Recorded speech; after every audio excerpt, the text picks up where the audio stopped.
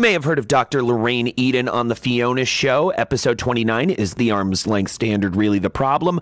When she gave us a very impassioned defense of the principle that's become the backbone of transfer pricing. Well, today she's back, this time leading the charge about the sorry attempt at BEPS Action One, the taxation of the digital economy, known to you as Pillar One. Hello, everyone. It's Matthew DeMello, your host of The Fiona Show, Cross-Border Solutions' weekly transfer pricing podcast, where you can dive deep into transfer pricing topics and earn CPE credits while you do it. That's right. We've planted 2 code words in this podcast. Listen for them and send them to The Fiona Show at xbs.ai, and we'll reply with your certificates. Here's where you'll hear it all. The ins and outs of technical transfer pricing, service transactions, anyone? Country by country transfer pricing coverage, and always what's up at the OECD. But my favorite shows are ones like today, when we get a hot topic that's being covered everywhere in the news and a know-it-all expert who's not afraid to say what she really thinks. And believe me, folks, today you're going to get an earful of thoughtful critiques. I mean, let's be real, criticisms about Pillar One. But before we get started on where the OECD went wrong, I mean where some experts see room for improvement, let's take a look at transfer pricing in the news.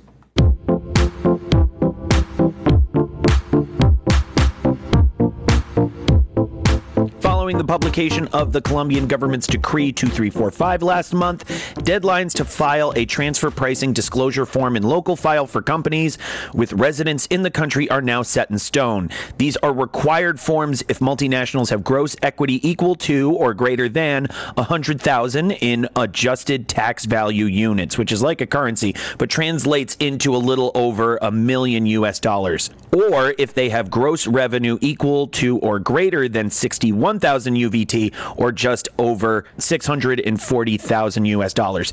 Depending on the last digits of your tax ID, the deadlines themselves require taxpayers to file between July 7th and 21st on the Colombian Tax Administration website. Also, if you have carried out operations with related parties that reside in tax havens, you'll also need to file a master file and country-by-country report, but don't worry, you don't have to file those by July. Master file and country-by-country reports will be due between December 10th and 23rd, also depending on the last digits of your tax ID. A decade ago, most of us would have cringed at the phrase New World Tax Order, but that, along with the brave new digital world, was the theme at the German Federation of Industry's annual International Tax Conference in Berlin last week. OECD Director of the Center for Tax Policy and Administration, Pascal Saint-Amans, and the head of the International Cooperation and Tax Administration Division, as well as an extremely handsome one-time guest of the Fiona Show podcast, Dr. Achim Prost, served as panelists, telling the audience to buckle their seatbelts because the Pillar 1 and Pillar 2 trains have officially left the station. As you'd expect, not everyone is on board. Fellow panelist Dr. Christoph Spengel of the University of Mannheim shared academic concerns that the very design of the proposed digital taxation guidelines is already off the rails. Among the flaws, undermining the arm's length principle and a fundamental break between taxation and the point of value creation. But together with the German Director of International Taxation at the Federal Ministry of Finance, Martin Kreinbaum, the OECD leadership pushed all their chips in and rolled a solid 15 for bureaucratic apathy before playing their "don't let the perfect be the enemy of the good" card, noting the window for debate is closing and ending their turn. This was the end of the table that was talking about amounts A, B, and C as if they were done deals, which should tell you how negotiations behind closed doors are going. But no matter where anyone comes out on Pillars 1 or 2, there's no mistaking anyone else but the OECD as the master of this digital tax dungeon. That game doesn't sound like much fun, but at least it sounds better than New World Tax Order. And we know there's some listeners out there working for M&Es that you couldn't pay to publish their transfer pricing documentation publicly. But British oil and gas titan Royal Dutch Shell is getting their exhibitionism on. The company published a 2018 country-by-country report on their website for the entire viewing public and all interested parties therein to gander. Why the full Monty? CFO Jessica Uhl says Shell wants to be more transparent, and the report is, well, just that, and not entirely flattering. Shell reported $22.5 billion in revenue in the Bahamas, but was taxed for none of it, even with 34 employees working in the jurisdiction and $329 million in tangible assets. All legal, of course. The Bahamas does not have an income tax, but not paying zilch in taxes in 36 countries where you do have a taxable presence. This is not the sort of thing you want to broadcast out in a media environment intensely critical of absolutist tax avoidance tactics, especially when you're the third largest company by revenue on the planet, and that kind of headline does not play well outside the United States. We'd go on, but why should we? The country by country report is public, so you can check it out yourself. Hi, I'm Matthew DeMello, and you may know me as the host of the Fiona Show Cross-Border Solutions weekly transfer pricing podcast. And while I love to discuss transfer pricing, this podcast isn't the only place you can hear me doing it. Cross-Border Solutions recently relaunched Transfer Pricing University, a live webinar series where you can learn about modern-day transfer pricing, everything from methodologies to comparables to preparing documentation to meet country-specific regulations. Good stuff, I know. Chief Economist Mimi Song leads the sessions. I just ask the occasional obvious question. Since our program is NASBA certified, you can earn 1 CPE credit for joining each session. Pretty sweet. So what are you waiting for? Join us for Transfer Pricing University every Tuesday and Thursday at 11 a.m. Eastern. Classes are free, so now you really have no reason to miss it. Sign up at xbs.ai/TPU.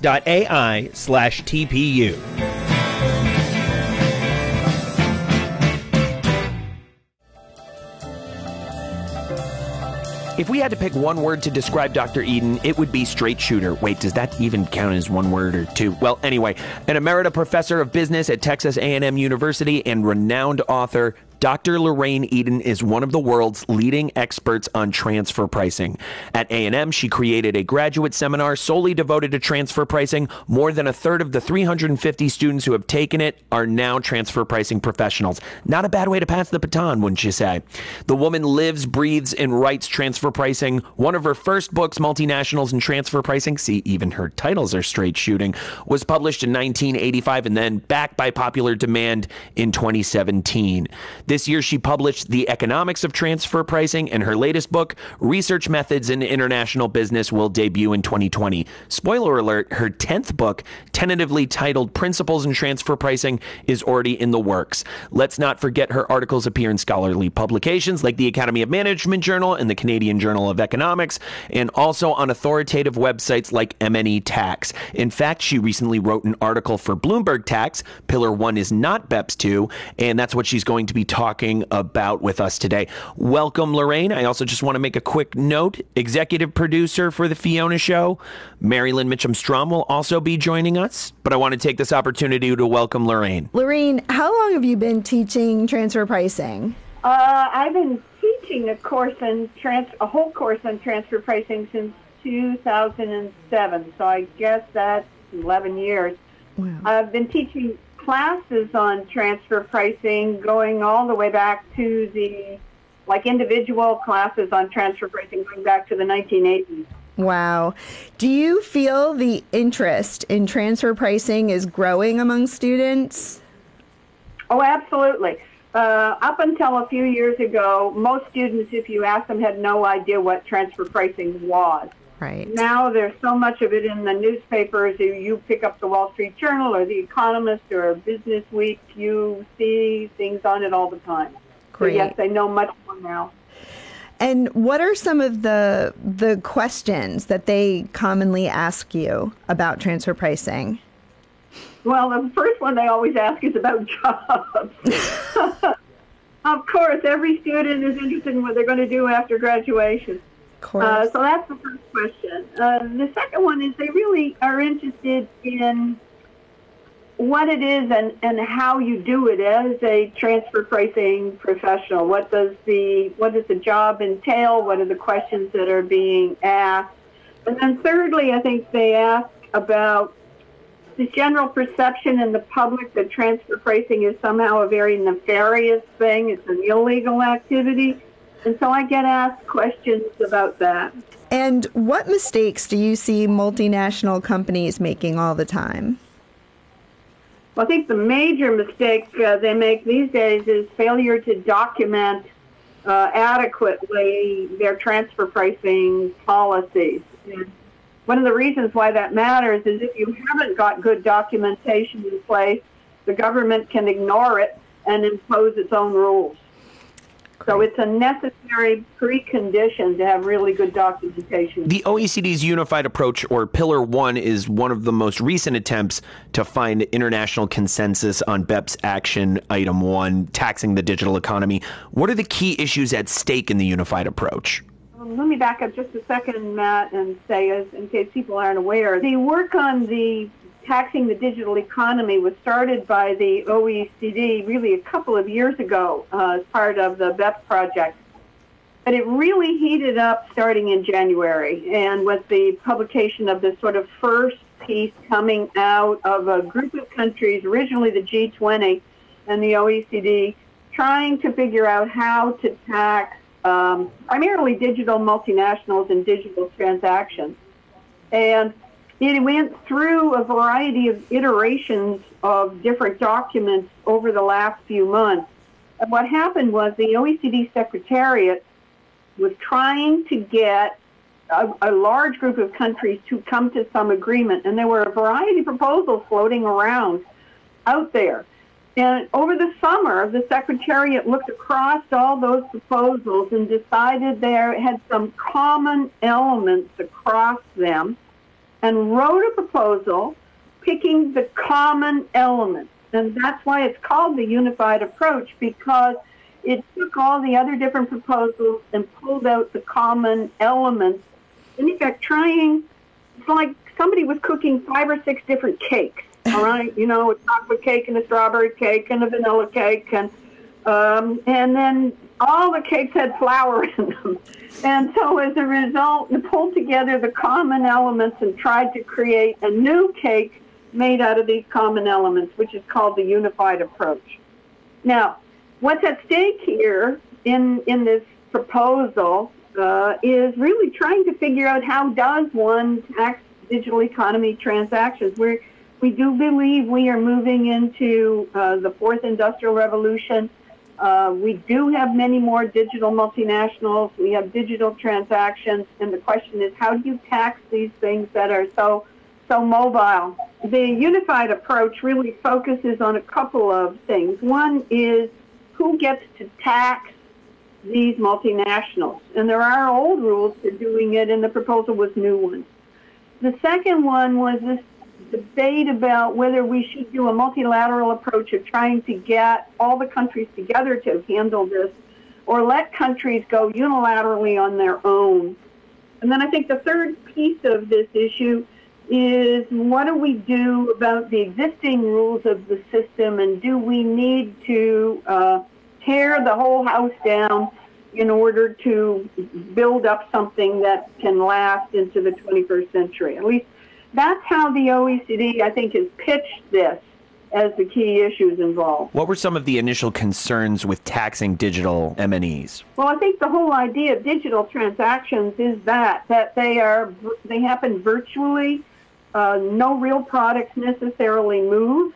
And so just even finding out what went where is one issue, and then who earned the profits from it and who should have the right to tax. So let me just give you an example. Just a really simple example. I have a Kindle app on my iPhone. I suspect you probably do too. And I buy Kindle books quite regularly. So if I'm sitting up in Canada and I see a new Kindle book's gone on sale for $1.99 that I want to buy, I can buy it in Canada. Amazon's in the United States. Mm-hmm. All right. And I might read that book anywhere. I could read it on an airplane, flying over the Atlantic, going to France, shall we say. So where do you count that transaction? Mm-hmm. Do you count that transaction where the parent firm is on the west coast of the U.S.? Do you count it where I bought the book in Toronto? Do you count it where I read the book? This is the issue. We're not really sure what happened. And then, of course, who made the book? Who actually turned it into a Kindle book? Where were the individuals? Where's the author located? Any of these places could be parts of where the profits were created and done. But the idea behind here in this proposal in Pillar 1 is to allocate some of it to where the eyeballs are. Where I read it, where I bought it, where I read it. So it's not so much where value is created, it's where value is used. We're not really sure. The way we have been using the rules in the past on transfer pricing was to basically tax where value was created along the value chain, from extraction of the raw materials out of the ground all the way down to where the consumer is. So we measured the overall profits of the firm from a product that you and I bought, then we divvied up that profits along the chain. But we didn't allocate any of those profits to the consumer, right? Yeah. I, as a consumer, the eyeballs that read the book I bought on my Kindle app, none of the profits were allocated to me, and therefore taxable where, down here in Texas where I live, or on the plane where I read it, or in Toronto where I bought it. And so this allocation of taxing rights is what Pillar 1 is all about. There is that famous Senate hearing where the late Senator John McCain asks Tim Cook of Apple, where does the company pay taxes? Because at that point, there were so many stories about how little they were paying or in how rigorous their tax avoidance strategy is. And they are enormous, both in terms of their valuation and in terms of their sales worldwide. And they're all headquartered in the United States. Right. And so basically you have 5 enormous multinationals. As a matter of fact, if you look at the list of the top 100 digital multinationals that Fortune put out, 40 of those top 100 are American. So you have these enormously profitable multinationals, and there's a perception that they are, quote unquote, not paying their fair share of taxes. Right. So it's like frankly, a little bit like when gold was discovered in California, and there was a huge rush of people moving to California in the 1800s to prospect for gold. These multinationals are very much seen as the new gold in the 21st century, and clearly governments want to tax a piece of that pie. And so I think of it as a virtual tax grab, basically, of these large digital multinationals, and saying their profits should be taxed in my jurisdiction, where the book is read, for example, for Amazon on the Kindle. And I just want to take a quick moment to interrupt and ask Fiona. Fiona, who are the Big Five and why are governments so eager to tax them? The Big Five are the largest digital companies in the world: Alphabet, home to Google, Amazon, Apple, Facebook, and Microsoft. They make up 5% of the GDP, according to Dr. Eden's article, and tax authorities are eager to tax them because they are highly profitable and seen as not paying their fair share. Bet you haven't heard that before equals ha, ha, ha.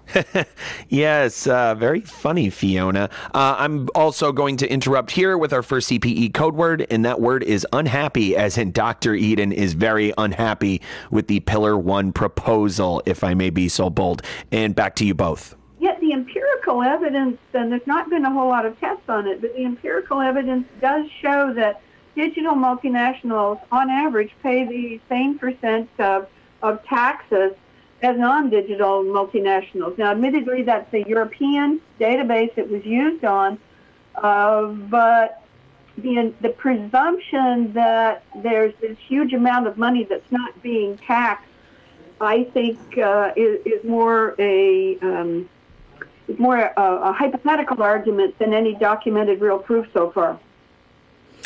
Oh, that's interesting. Okay, well, I guess because they bring the users into it right now, so many countries feel like they're participating in a sense with the profits, so they sort of deserve a piece of the tax revenue. It is a Me Too argument, yes.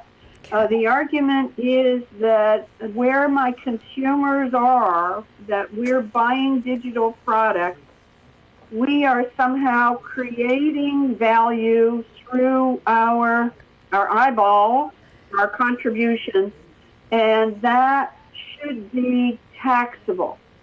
That's the argument you see. And now that argument is usually used in conjunction with social platforms.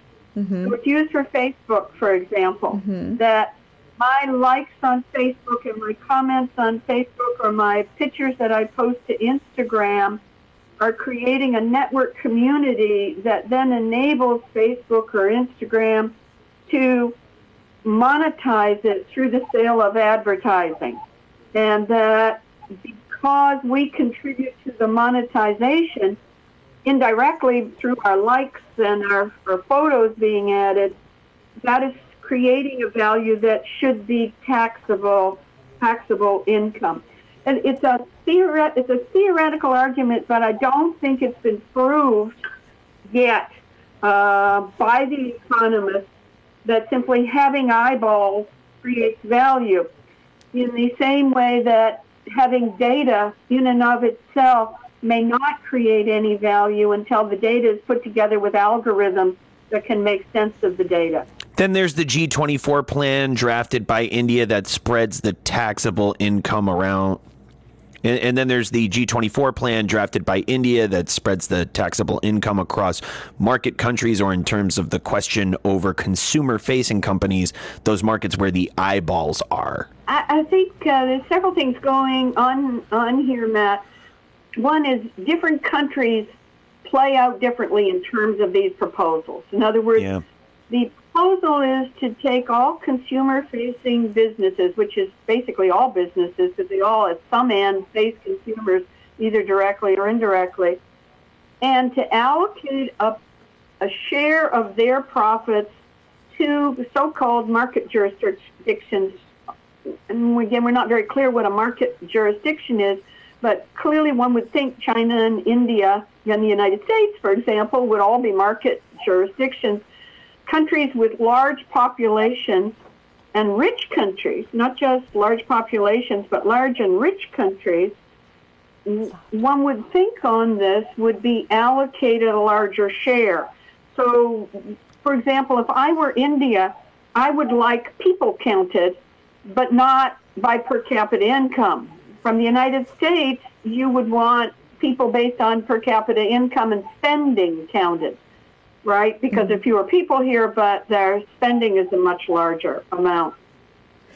If I'm a small country, my market share is going to be very, very small, unless I'm very small and high income, like, say, Switzerland. But a small country that is low income seems to me to be, can't possibly win on this at all. Right. Because they don't have enough eyeballs and they don't have enough per capita income to generate the sales. So the one worry is that one of the real losers out of here will be small jurisdictions that are not high per capita income jurisdictions. Right. But different countries will have different views. The G124, which is a group of big emerging market countries like India and China, and Brazil, but also includes a lot of small developing countries and a lot of African countries, for example. Some of them would be winners and a lot of them would not from a proposal based on Pillar 1. Okay. We haven't seen, one of the interesting things is, though, the OECD Secretariat's been doing some work behind the scenes on winners and losers, but nothing's public. Interesting. So we don't even really know. All I'm doing is hypothesizing that if you allocate based on population or per capita income and population, we can tell who the winners will be and who the losers will be. As a result of this eagerness, many countries have come through with their own digital service taxes, which you describe as one of the immediate threats of Pillar 1. Can you tell us about those and why the DSTs can be seen as an immediate threat? Sure. Let me start by backing up. You probably have an Amazon account like I do. I've had an Amazon account, I think, pretty much almost since it opened. And anytime I bought anything on Amazon, there was no sales tax on it. Right. Well, you bought transactions for Christmas just like I did, and I bet you paid sales tax on almost every Amazon or maybe all Amazon transactions you bought. That came about because Amazon negotiated with the states inside the United States to say if you had a warehouse in that state for delivery, then you would pay tax in that state based on the sales you made in that state. And I'm in Texas, and clearly Amazon has warehouses here.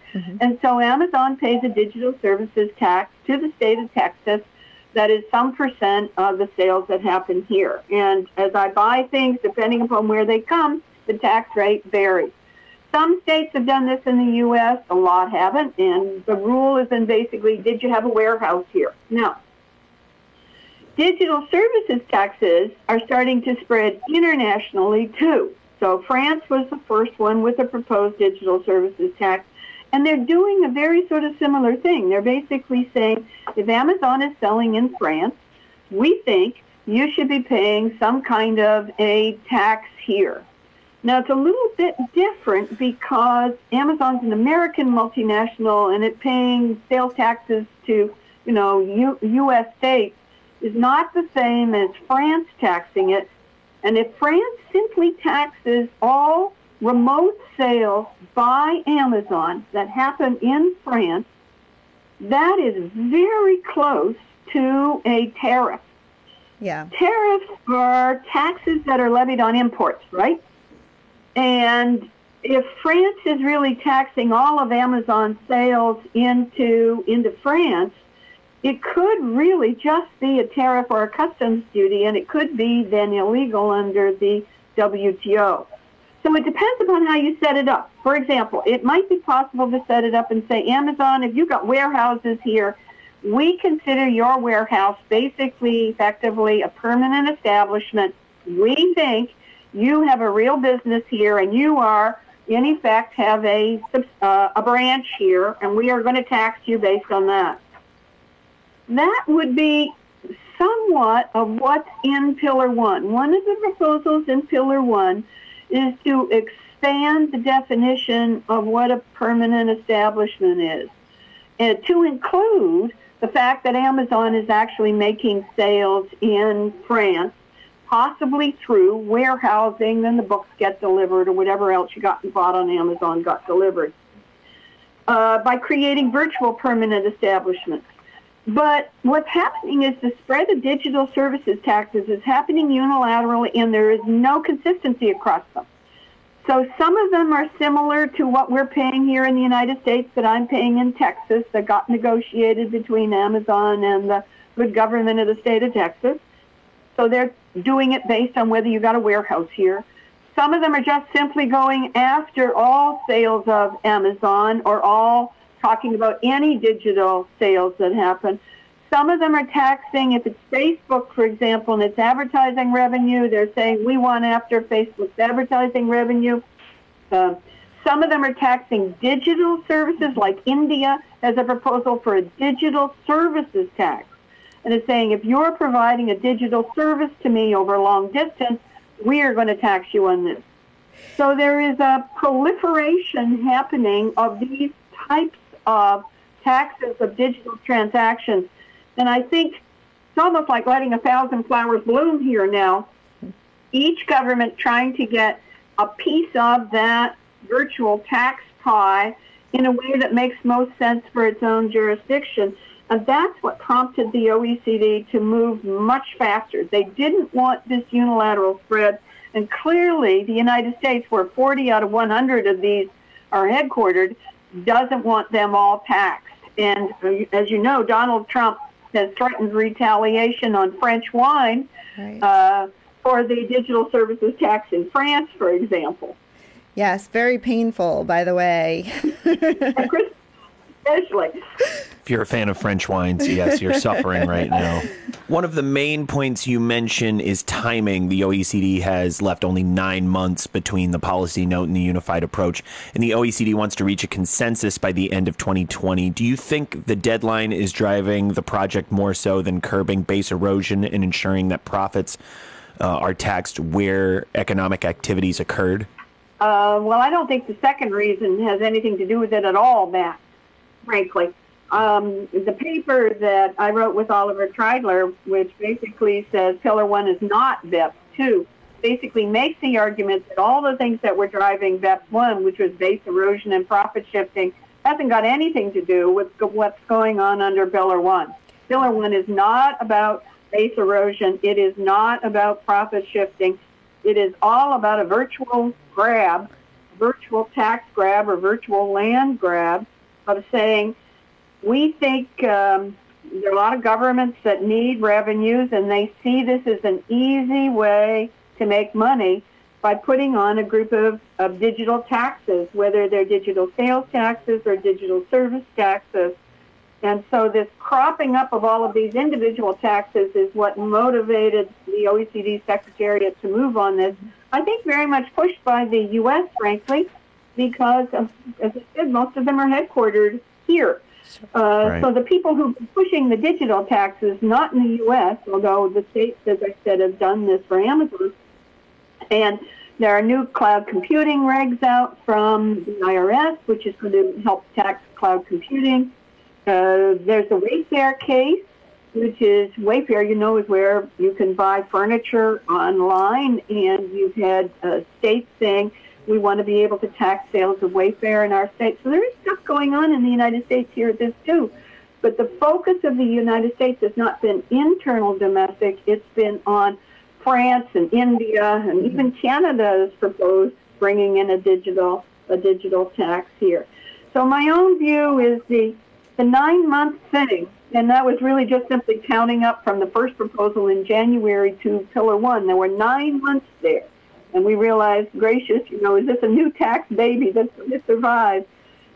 Interestingly enough, from the U.S. Treasury, there was a letter sent to the OECD this past week that basically comes out and says, we're not very happy with Pillar 1, and we think maybe this should be an optional thing. And there's a note response back from the OECD this week saying, without the U.S., we don't see how we can go forward on Pillar 1. And my own view is that I hope Pillar 1 dies a quick and easy death and doesn't keep it, frankly. I think that it's completely contrary to the original BEPS 1 proposal. Had a different agenda, was put together, as I said, taking bits and pieces of different cakes and slapped together in a hurry to try and make something that could get signed by 124, now 135 countries. Way too fast, way too soon, and contrary to the existing systems on which we've had in place since the 30s. Well, I wanted to ask, I know we keep hearing that the OECD is looking for a consensus by the end of 2020. Yeah. What do they need to agree on by the end of January? Because I know they have another stage here that they want to wrap up by the end of January. What are they looking to determine? Well, that's a really good question. My thinking was, remember there were 15 action items. Right. 14 of them have been handled. The 15th one got left because they thought it was going to be the most difficult. They picked up the 15th one. It was a January document, original January document. And the original group, which was the G20 and the OECD, expanded now into this much larger group of 135 countries, self-imposed a timetable on themselves to get this done. Okay. So they committed. So there's frankly, a face argument, a loss of face argument if you can't get done what you all committed to doing. And I think that's kind of what's driving this. It is possible, you know, there's going to be an election in the United States. Maybe they wanted it done before the next U.S. election. I'm not sure. Okay. But I think in some sense, the idea was the BEPS project started in 2013. The action items came down in 15. Most of them were implemented by 17. They just want to get this thing done. In some sense, it's been a marathon race. This is the last one. They want the thing finished. And I think the OECD Secretariat wants to basically get that 15th action item done and signed through this Pillar 1 and Pillar 2. So it's in some sense a self-imposed deadline. Let's talk about what the unified approach proposes. It suggests that market jurisdictions would be allocated in three pieces of an M&E's group global profits, three slices of the global pie, as you say. Tell us about amount A, B, and C. Okay, they're complicated, so I will try to make it as simple as I can. Perfect. Amount A gets called new taxing rights. But basically, this is the one most people talk about. This is the one where you're going to reward the eyeballs. You're going to shift profits to, quote-unquote, market jurisdiction. And the original proposal was to do it just for digital economies. Remember, we talked about what started this was the big five digital multinationals and the wanting to get at their their profits by more taxes and say, we want the market jurisdiction where the eyeballs are to get a piece of the pie. So amount A is about that. And basically what it does is it says, we are going to take multinationals, and the question is who, which one? And the original proposal was just go after the digital ones, but it has now been broadened to basically, as far as I can tell, all consumer-facing businesses, which is basically most of them. And so basically the multinational is supposed to tell you what its average worldwide return on sales are. How they're supposed to figure that out, we don't know. But once it determines what that number is, they're supposed to split that number in two pieces. One piece that is a routine return, and that number's coming out of thin air. And what's left is called non-routine returns. The non-routines then get split into two, and there's some percent of the non-routine that is allocated basically to what we might think of as patents, intellectual property rights for patents. And the rest of it is supposedly intangible called it's not a marketing intangible, because we know what marketing intangibles are. It's intangible piece. Really what it is a piece of the pie we're earmarking off for market jurisdiction. Most multinationals are going to have to figure out what their worldwide return on sales is. Worldwide, okay? Once you know what that ROS is, the return on sales is, they're going to split that in two pieces. One piece that is a routine return. The typical one people are talking about is 10%. Okay. So 10% that goes into a routine return. And then the rest of it, the 90%, gets split again between intangibles that are related to, let's say, patents, brand names, whatever. We're not clear, but one part of it gets split. Okay. Let's say, I don't know, let's say 90% of it gets split. 10% of it gets allocated to market jurisdiction. So you'll hear people talk about 10-10. 10-10 means 10% of it is routine, that's the first cut, and the second 10 is a 10 for the market jurisdiction. But it could be 50-50, split between routine and non-routine. Once you figure that in, and then the question is, who are the market jurisdictions? Nobody knows. Okay. Right? And then suppose I identify, I'm a market jurisdiction, some percent of Amazon sales happen in my country. So suppose out of the 135, all 135 count as market jurisdiction. Then you need an allocation key to split the money up between them. So now we're back to where we started on the conversation talking about India. India is an enormous country. Think about the people in India. If you just count the people in India, they should get a very big share. So should China. The United States is a much smaller country population-wise, but if you look at by spending, the U.S. share is actually bigger than the share for China or for India. So if we're doing an allocation key just based on counting eyeballs, you're going to get a very different allocation than an allocation key based on my share of spending. And if I'm a small little tax haven with 100,000 people living there and very few sales, I'm going to get next to nothing out of here, right? Right. So the amount A is really a grab. by the big market, where the big eyeball jurisdictions are, to say you need to transfer money to me. Okay. And I think many of them believe that if you could get it done on a per capita base too, then, for example, Germany and France, which don't have very many of these multinationals but are high per capita and decent-sized population, would also be potential winners here. There are three new pieces here that are in Pillar A that are not currently part of the international tax rules now.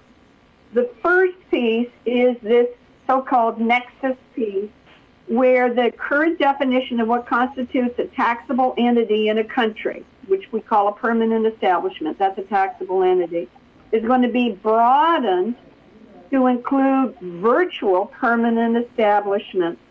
How that definition is going to be made is not clear yet, but it could be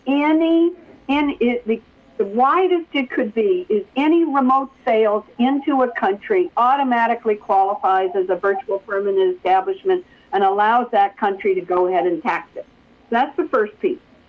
The second piece is basically to force every multinational in this group to calculate its worldwide profits, which they currently don't do, on a unified basis, and then allocate those profits down through this complicated formula I was trying to explain to you. We call that unitary allocation. It's a term that's, I think, a brand new term, and I think William Burns came up with the term at Texas A&M in the law school. It's a combination of treating the multinational as a unitary entity worldwide and using an allocation formula for allocating the money down through that complicated formula. And the third piece is these so-called market jurisdictions, which we aren't really clear about who's in and who's out, and creating an allocation key. That's formulary apportionment, global formulary apportionment, allocating that among these market jurisdictions. So these three components of Mount A and Pillar in this Pillar 1 are brand new. This Nexus 1, which is a virtual permanent establishment.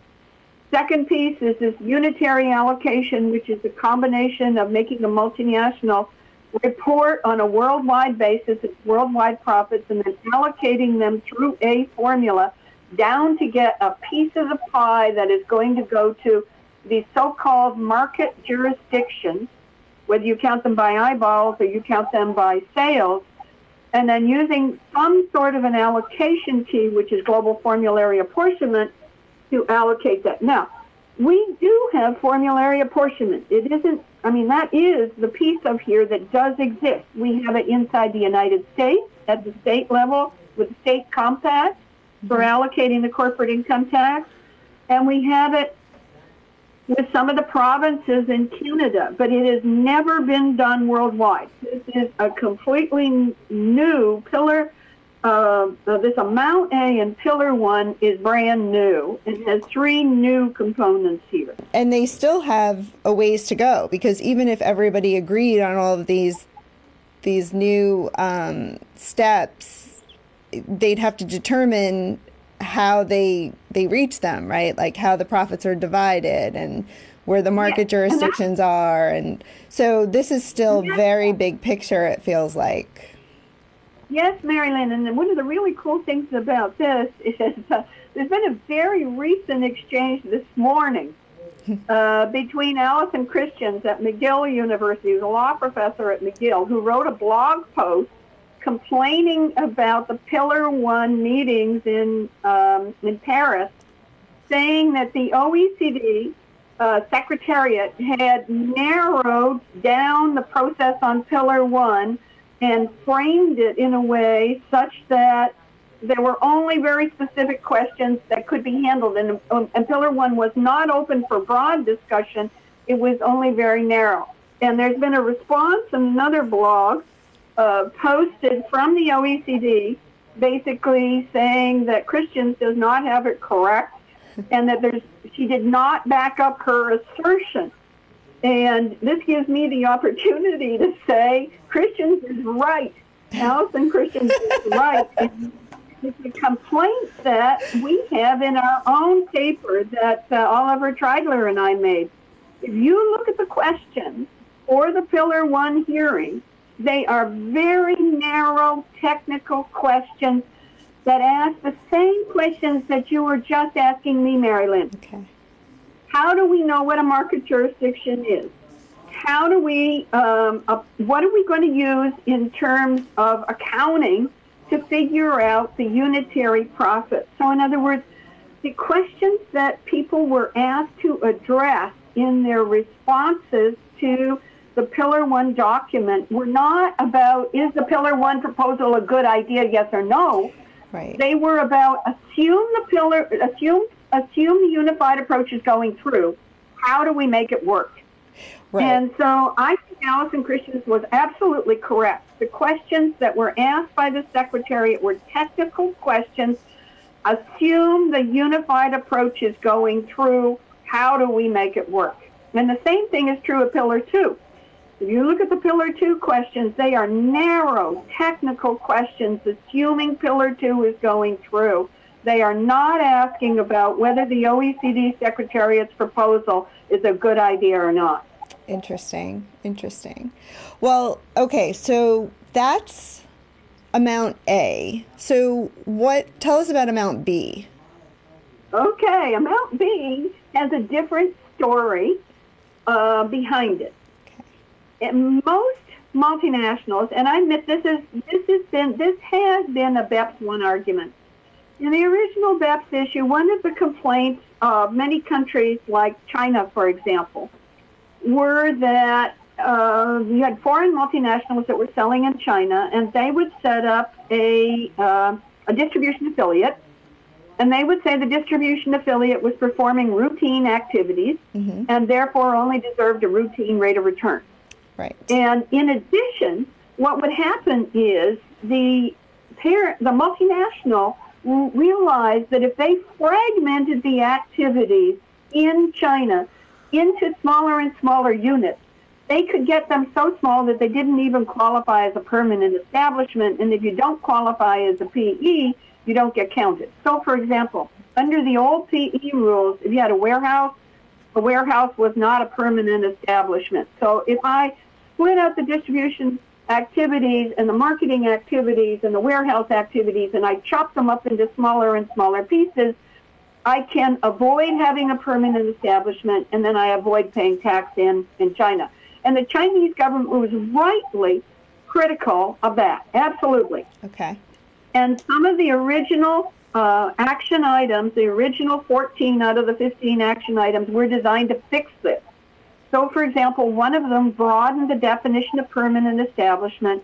It got rid of the ability to fragment and chop up and try to avoid a PE.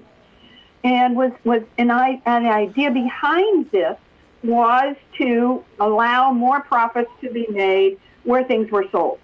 The second thing that was done in these BEPS items was the idea that where value was created, that's where taxes should be paid. And the argument would be, if you're selling into a country and you are marketing locally and you are creating and adding to the value of the brand, you should be paying more taxes there. So some of the machinations that were going on behind multinationals as ways to sort of make the money in China but shift the money elsewhere, and make the money in India and shift the money elsewhere, the BEPS action items were designed to fix that. Now, amount B basically assumes they're not going to work. Amount B basically assumes that the first 14 action items can't fix the problem. Now, there's no evidence to propose that. They've only been in place 2 years, and the data is just starting to come in now. But amount B basically goes in and says, if you have marketing and distribution activities in our country, we're going to allocate you a minimum return. You don't get to pick. We are going to decide what a minimum return is, and that's what's going to be allocated to your jurisdiction. So basically, they're going to use a formula. They're not going to use the arm's length standards. They're not going to use the existing rules. They're just going to pick a number out of a formula and say 15% of your profits are allocated here simply because you're doing marketing and distribution. it has no, how should I say it? There is no theoretical or economic argument behind here, and it also assumes that the original BEPS proposals and actions won't have fixed the problem, which I think makes no sense. Interesting. That's really interesting. A global pandemic, a grim economic forecast, feeling the squeeze, an R&D tax credit can help lower your burn. If you qualify, the IRS and some state governments will give you a tax credit equal to 10% of your company's spend on development activities. You can even take the credit against payroll taxes if you're in the red. All you have to do is claim it. So what's stopping you? If an expensive application process is turning you off, sorry, now you really have no excuse. Cross-Border Solutions' AI-driven R&D tax credit software eliminates the need for pricey consultants and allows you to apply for R&D credits all over the world for one low fee. After all, why should you have to spend your whole R&D tax credit on getting your R&D tax credit? It's your money. Keep more of it with Cross-Border Solutions, the global leader in AI-driven tax solutions. Request a demo today. Visit xbs.ai/RD. That's xbs.ai/RD.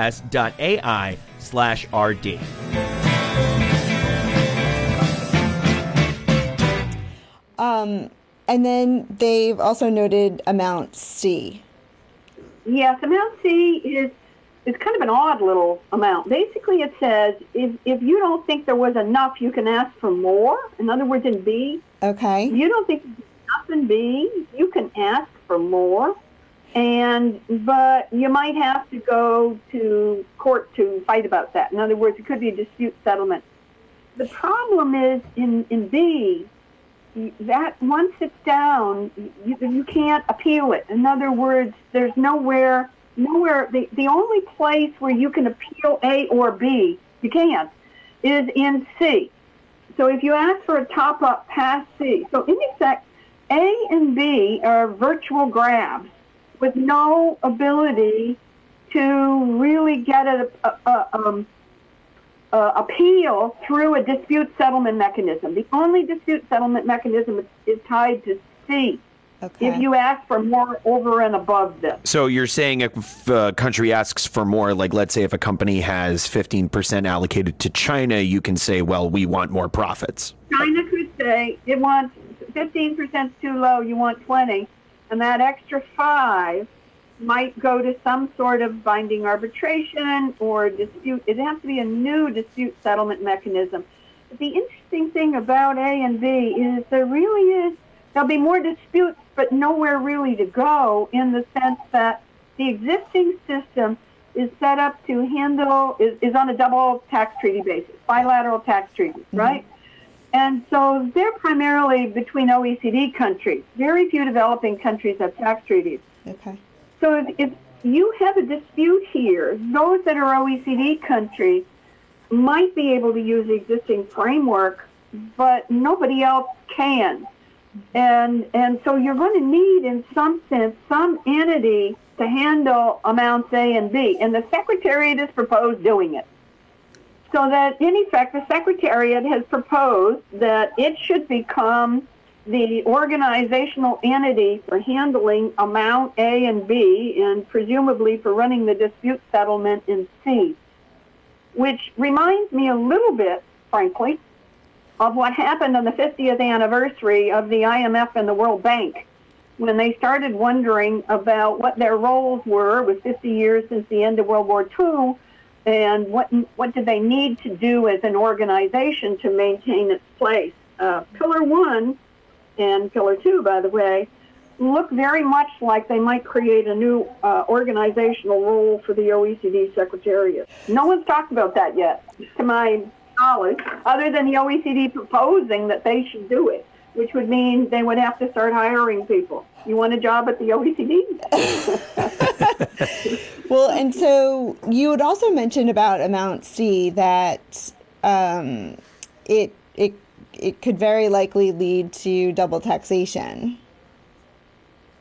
I think the answer is yes, because I think, and also A and B, because if you think about it, what's happening is if I carve out a piece of the multinational pie for taxes for marketing jurisdictions, it has to come from somewhere. There's only three places that it could come from. One, it could come from multinational profits. So basically the multinationals pay more tax and take less after-tax profits. That's one. Second thing is it could come from the residence jurisdiction where the multinationals are headquartered. But that's only if they tax on a worldwide basis and only if they give a foreign tax credit. Very few countries do that anymore, and the U.S. rate's gone down to 21% now. So if they gave a credit, would only give it up to 21%. Right. And I think it's highly unlikely that any U.S. government is going to give a foreign tax credit for amount A or amount B. And the third is source jurisdictions, that basically jurisdictions where the activities are taking place, they somehow give up part of this too. So my suspicion is what will happen is the multinationals will take it on as an extra tax burden. But that has an extra problem that people don't talk about either, that Oliver and I talk about a bit in our paper, which is we're economists, and we understand the incidence of tax. Basically, when you put a tax on a firm, sometimes the firm absorbs and swallows the tax, and sometimes they pass it backwards onto their suppliers or onto their employees, but most of the time it gets passed forward to consumers. Right. So these market jurisdictions that are going after these new tax revenues, if they're small and are price takers in international markets, they frankly are going to bear the burden of the tax themselves. That burden will fall on their own consumers. So the long-run impact on this will actually be a transfer from the consumers in that country to their government. Right. In the same way that I sit here in Texas, I pay sales tax now on my Amazon transactions. That's going to the state of Texas, and the state of Texas is using it for whatever. Right, right. So it's the consumers who are going to bear the burden in the end. It's small countries because they're immobile factors. The small countries are going to bear the burden of the tax, and it'll be passed to consumers. Yep. And one more interruption with our next CPE code word, and that word is complicated. As in, why did the digital economy have to go and make things so complicated for the digital transfer pricing world? But Lorraine, let's talk about your critique of Pillar 1. In the article, you mentioned Pillar 1 does not share the same agenda or empirical support as BEPS 1. Let's start with value capture disguised as value creation. What do you mean by that? What I mean is the BEPS 1 process was about base erosion and profit shifting and trying to fix the loopholes, right? But action items 8, 9, and 10 were about value creation. They were really about intangibles and trying to figure out how do we tax the income from intangibles like patents and marketing intangibles and brand names and these sorts of things. And the proposal that came down that is now part of the 2017 OECD transfer pricing guidelines is that where value is created, that's where profits should be declared, and that's where profits should be taxed. Now, the way I think about that is, suppose you have a value chain all the way from extraction of bauxite out of the ground in, say, Jamaica, and it turns into pots and pans that I have here, aluminum pots and pans I have here in College Station, Texas. All along that way, things happen from getting that raw material out of the ground into pots and pans that, say, I bought from some company. Many hands touched this along the way. Okay. And so many hands contributed to that. And the existing process we have used as economists for transfer pricing has been based on the arm's length standard, looking at the functions, assets, and risks all along that chain. In other words, who did the functions? Who had the roles? Who had the responsibilities? Who got stuff done? Right. Who put assets on the table, whether they were real assets or monetary assets or intangible assets? Who put those assets on the table, and who bore the risk?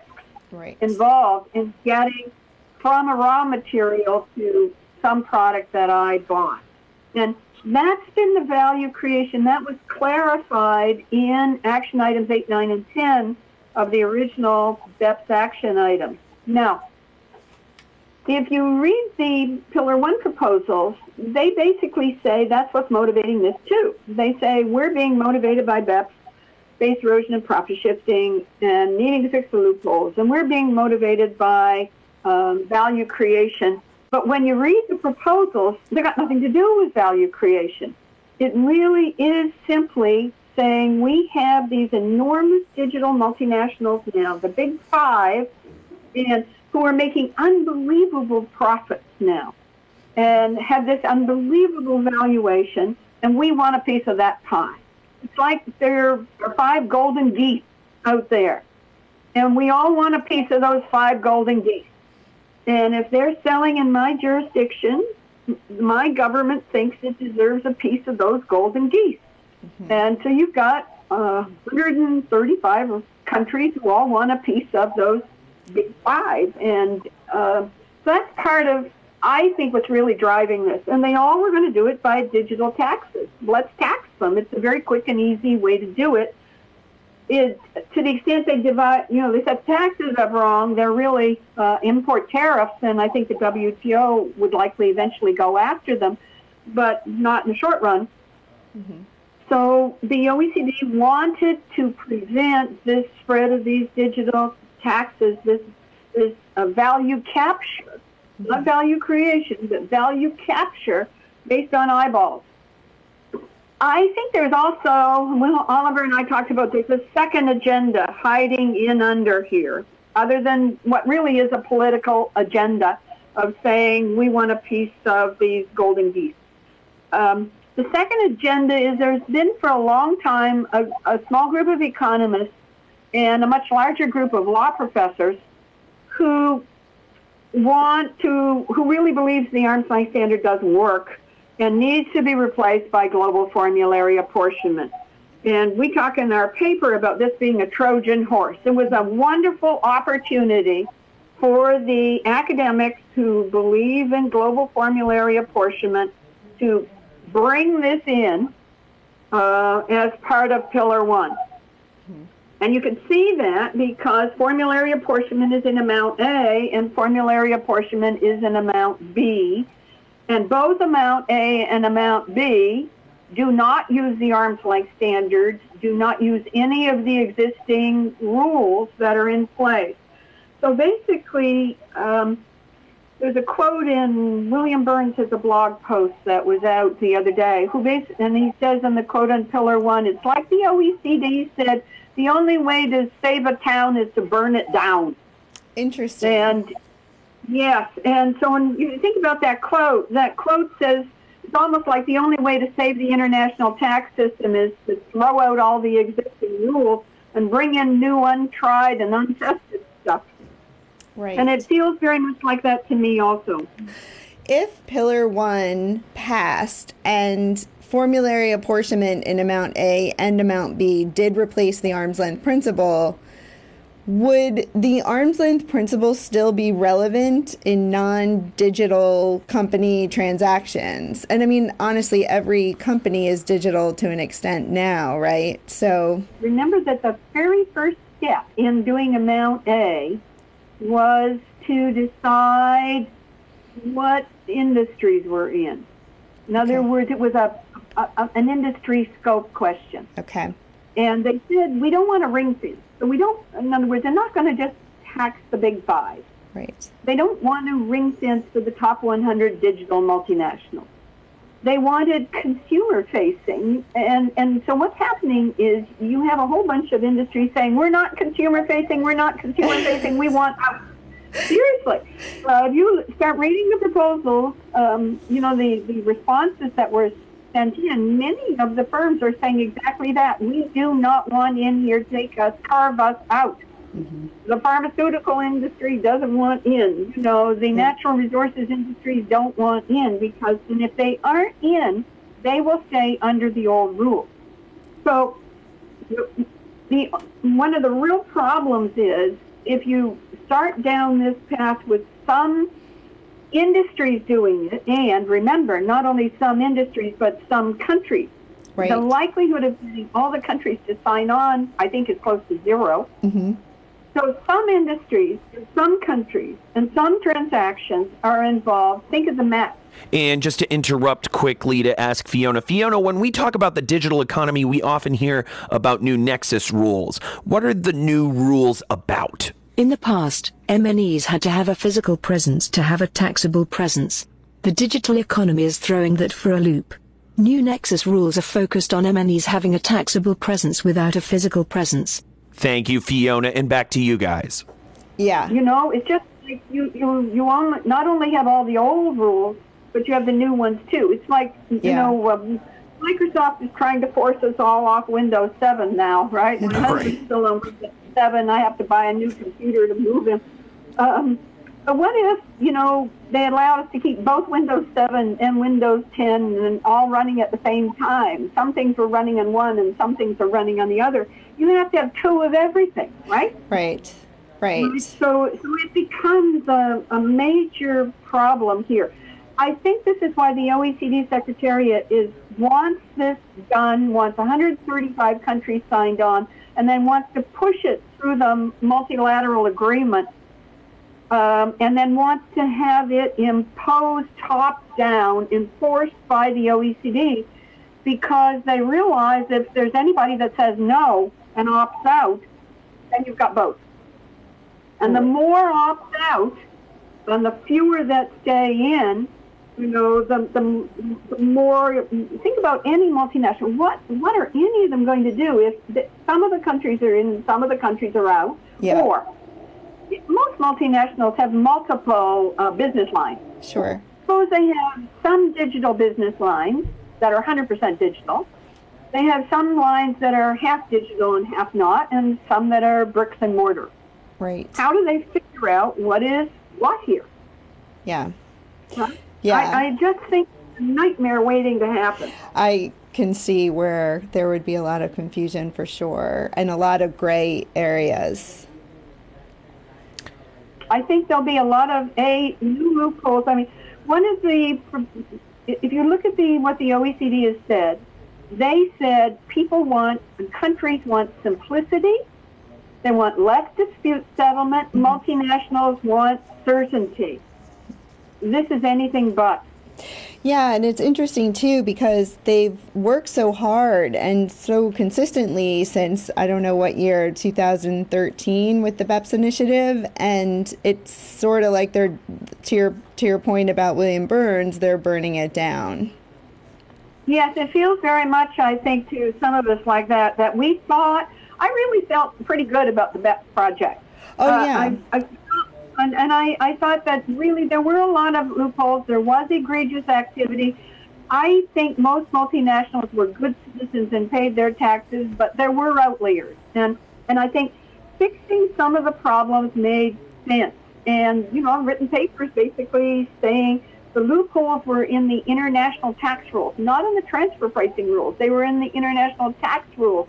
And they, I think, very much got fixed by BEPS One. Mm-hmm. And so my assumption was what we were going to see was the next few years, the introduction of BEPS One, C by CR, the MLI, and all of these things going forward, and a lot of these loopholes be gone. Right. This thing came out of the blue really in January with these proposals for the digital economy that started, and rightly so, I think, worrying about how do we take account of digital transactions. But instead of saying some things I think that could have been done to tinker around the edges to fix it, and then that's what Oliver and I did. We made, I think, 6 proposals that we thought were basically tinkering around the edges that would have handled the digital economy transactions. In other words, if you think there's a small group of things happening that are outliers, you can develop policies for handling the outliers. You don't have to impose all those policies on everything. Right. So, for example, the transfer pricing guidelines have rules for goods. They have rules for services. Sure. They have rules for intangibles. We could have had rules for digital transactions. Right. And that's one of the proposals we made. Why don't we just work on a chapter on digital transactions? I do think the expansion of the permanent establishment as one of the BEPS items could have been broadened a little bit more for virtual permanent establishments. And I talk in the paper about doing this specifically for investment, not for export. You really can't just say all remote sales are virtual permanent establishments. They're not. A large chunk of them are simply imports coming into a country. And if you want to tax those, that's a tariff. And tariffs fall under the WTO. Right. They're not corporate income tax. So we had proposed, I thought, what would have been really would have been a BEPS 2 solution rather than this cobbling together of different proposals to try and really throw over the existing system and replace it with something else. What opposition do you have to replacing the arm's length principle with global formulary apportionment? Well, I've written a lot on this already, Matt, so let me just sort of summarize it. Number one, it's like replacing a fine-tooth comb with a hatchet. All right? A fine-tooth comb. The arm's length standard is all about facts and circumstances. And it's really about looking at a set of transactions and trying to really understand what the firm was trying to do with those transactions. And they can be between two states. They could be between Texas and California, or California and New York, for example, because related party transactions also happen between states inside a country as well as within. Arm's length transactions also happen inside organizations. For example, Texas A&M has a whole bunch of colleges, and if a transaction happens from one college to another college, it has to be priced. That's transfer pricing. The arm's length standard says how you should price that. So it's a general theoretical principle for pricing transactions between entities that are related to one another, either by equity or through control or through family ownership. And then when you use the arm's length standard, it basically says, come down and let's look at the facts and circumstances and understand the transaction. And it says, let's talk about who did what functions were performed, right? What roles did you have to play? What did you put at the table in terms of assets? Did you have, take on any risks, or were the risks all on the other side? Where was the value created? And then tries to divvy up the profits based on that value creation. And we've been doing this since 1935. Next year is the 85th anniversary in the United States of the arm's length standard. We should be celebrating it. Okay, formulary apportionment, even within the United States, is about picking a couple of allocation keys, often sales or headcount of employees, or your property, plant, and equipment, and saying, let's divvy up the profits of the group based on those allocation keys. And as I said, we have some experience in doing this in the United States and a little bit of experience in doing this in Canada, but we really haven't done this much of anywhere else in the world. And the amount of money allocated to this is peanuts. I think it's less than 4% of the tax revenues at the state level in the United States is done by formulary apportionment. 4% of the revenues. I think that's the right number. It's peanuts. So the proposal is to take an allocation key that is used inside the United States to raise very little revenue in the U.S. and do this worldwide for 135 countries. Yeah. Based on some, again, allocation keys that looks like it's likely to be an eyeballs or sales or some combination of eyeballs and sales. It ignores the facts and circumstances. It doesn't take account of where value was created. It ignores the reality of what a business is at all. Mm-hmm. And just the other thing it does, interestingly enough, if you think about it, most of the value of a multinational is bound up in its intangible assets, right? Mm-hmm. I mean, we all know that. The core competency of the multinational is its intangibles. Well, they're not in the formula. So if I told you 60 or 70% of the value of a firm was in its intangibles assets and I was going to measure it on the number of employees, you would say, well, that's not capturing the value. I mean, I admit that the labor force is some percent of the value, but what about the functions being performed and the assets and the risks? Why don't you look at those things for who's creating value? Why don't you look at the value that's from in the intermediate goods and who made those, and the intangible assets and the services performed? Global formulary apportionment looks easy, and frankly, I don't believe it's easy to implement, but it looks easy on paper because it's a formula. And people like mathematical formulas because they look clean and neat. Mm-hmm. But the devil is in the details. And as someone who's worked a long time with multinationals and with tax authorities behind the scenes, I can tell you that there are a lot of details, and there is a lot of devil in those details. And slapping a formula on top and saying you're going to allocate them profits that way has no theoretical merit involved in it. And I think it'll actually create more problems and more distortions, more resource allocation distortions than the current system does. And you've described the unified approach as a muddling through approach. Can you explain what you mean by that? A muddling through, what I meant was there were a whole series of proposals that came from different national tax authorities in January.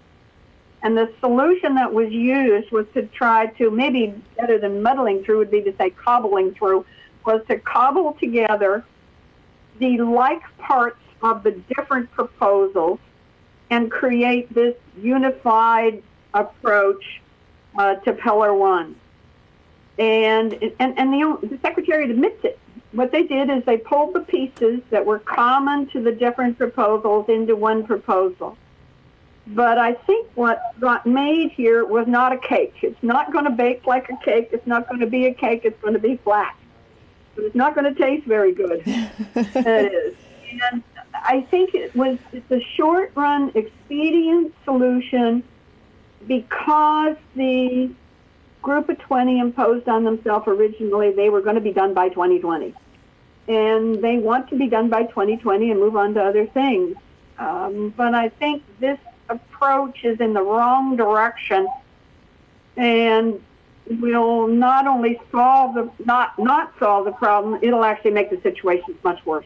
Note to multinational companies everywhere, if you think the coronavirus has affected your bottom line, take a look at how it's devastated the economies of governments around the world. And where do you think tax authorities will look to make up for all that lost revenue? That's right, your transfer pricing. You can't afford to be non-compliant, but then you probably can't afford to pay for an overpriced consultant who bills by the hour either. Oops, sorry, Big Four. We've got the answer. Cross-Border Solutions AI-powered transfer pricing software keeps you in compliance by preparing accurate, hyper-localized reports that protect you from transfer pricing audits, penalties, and adjustments. And our technology is available for one flat fee, a fraction of what you'd pay a big-name consultant. Again, apologies, Big Four. Stay in compliance and on budget with Cross-Border Solutions AI-driven transfer pricing software. It's no wonder we're the global leader in AI-driven tax solutions. There we go again. I'm so sorry, Big. You know what? Wait, who am I kidding? Sign up for a free demo of Cross-Border Solutions transfer pricing technology today at xbs.ai/TP. That's xbs.ai/TP.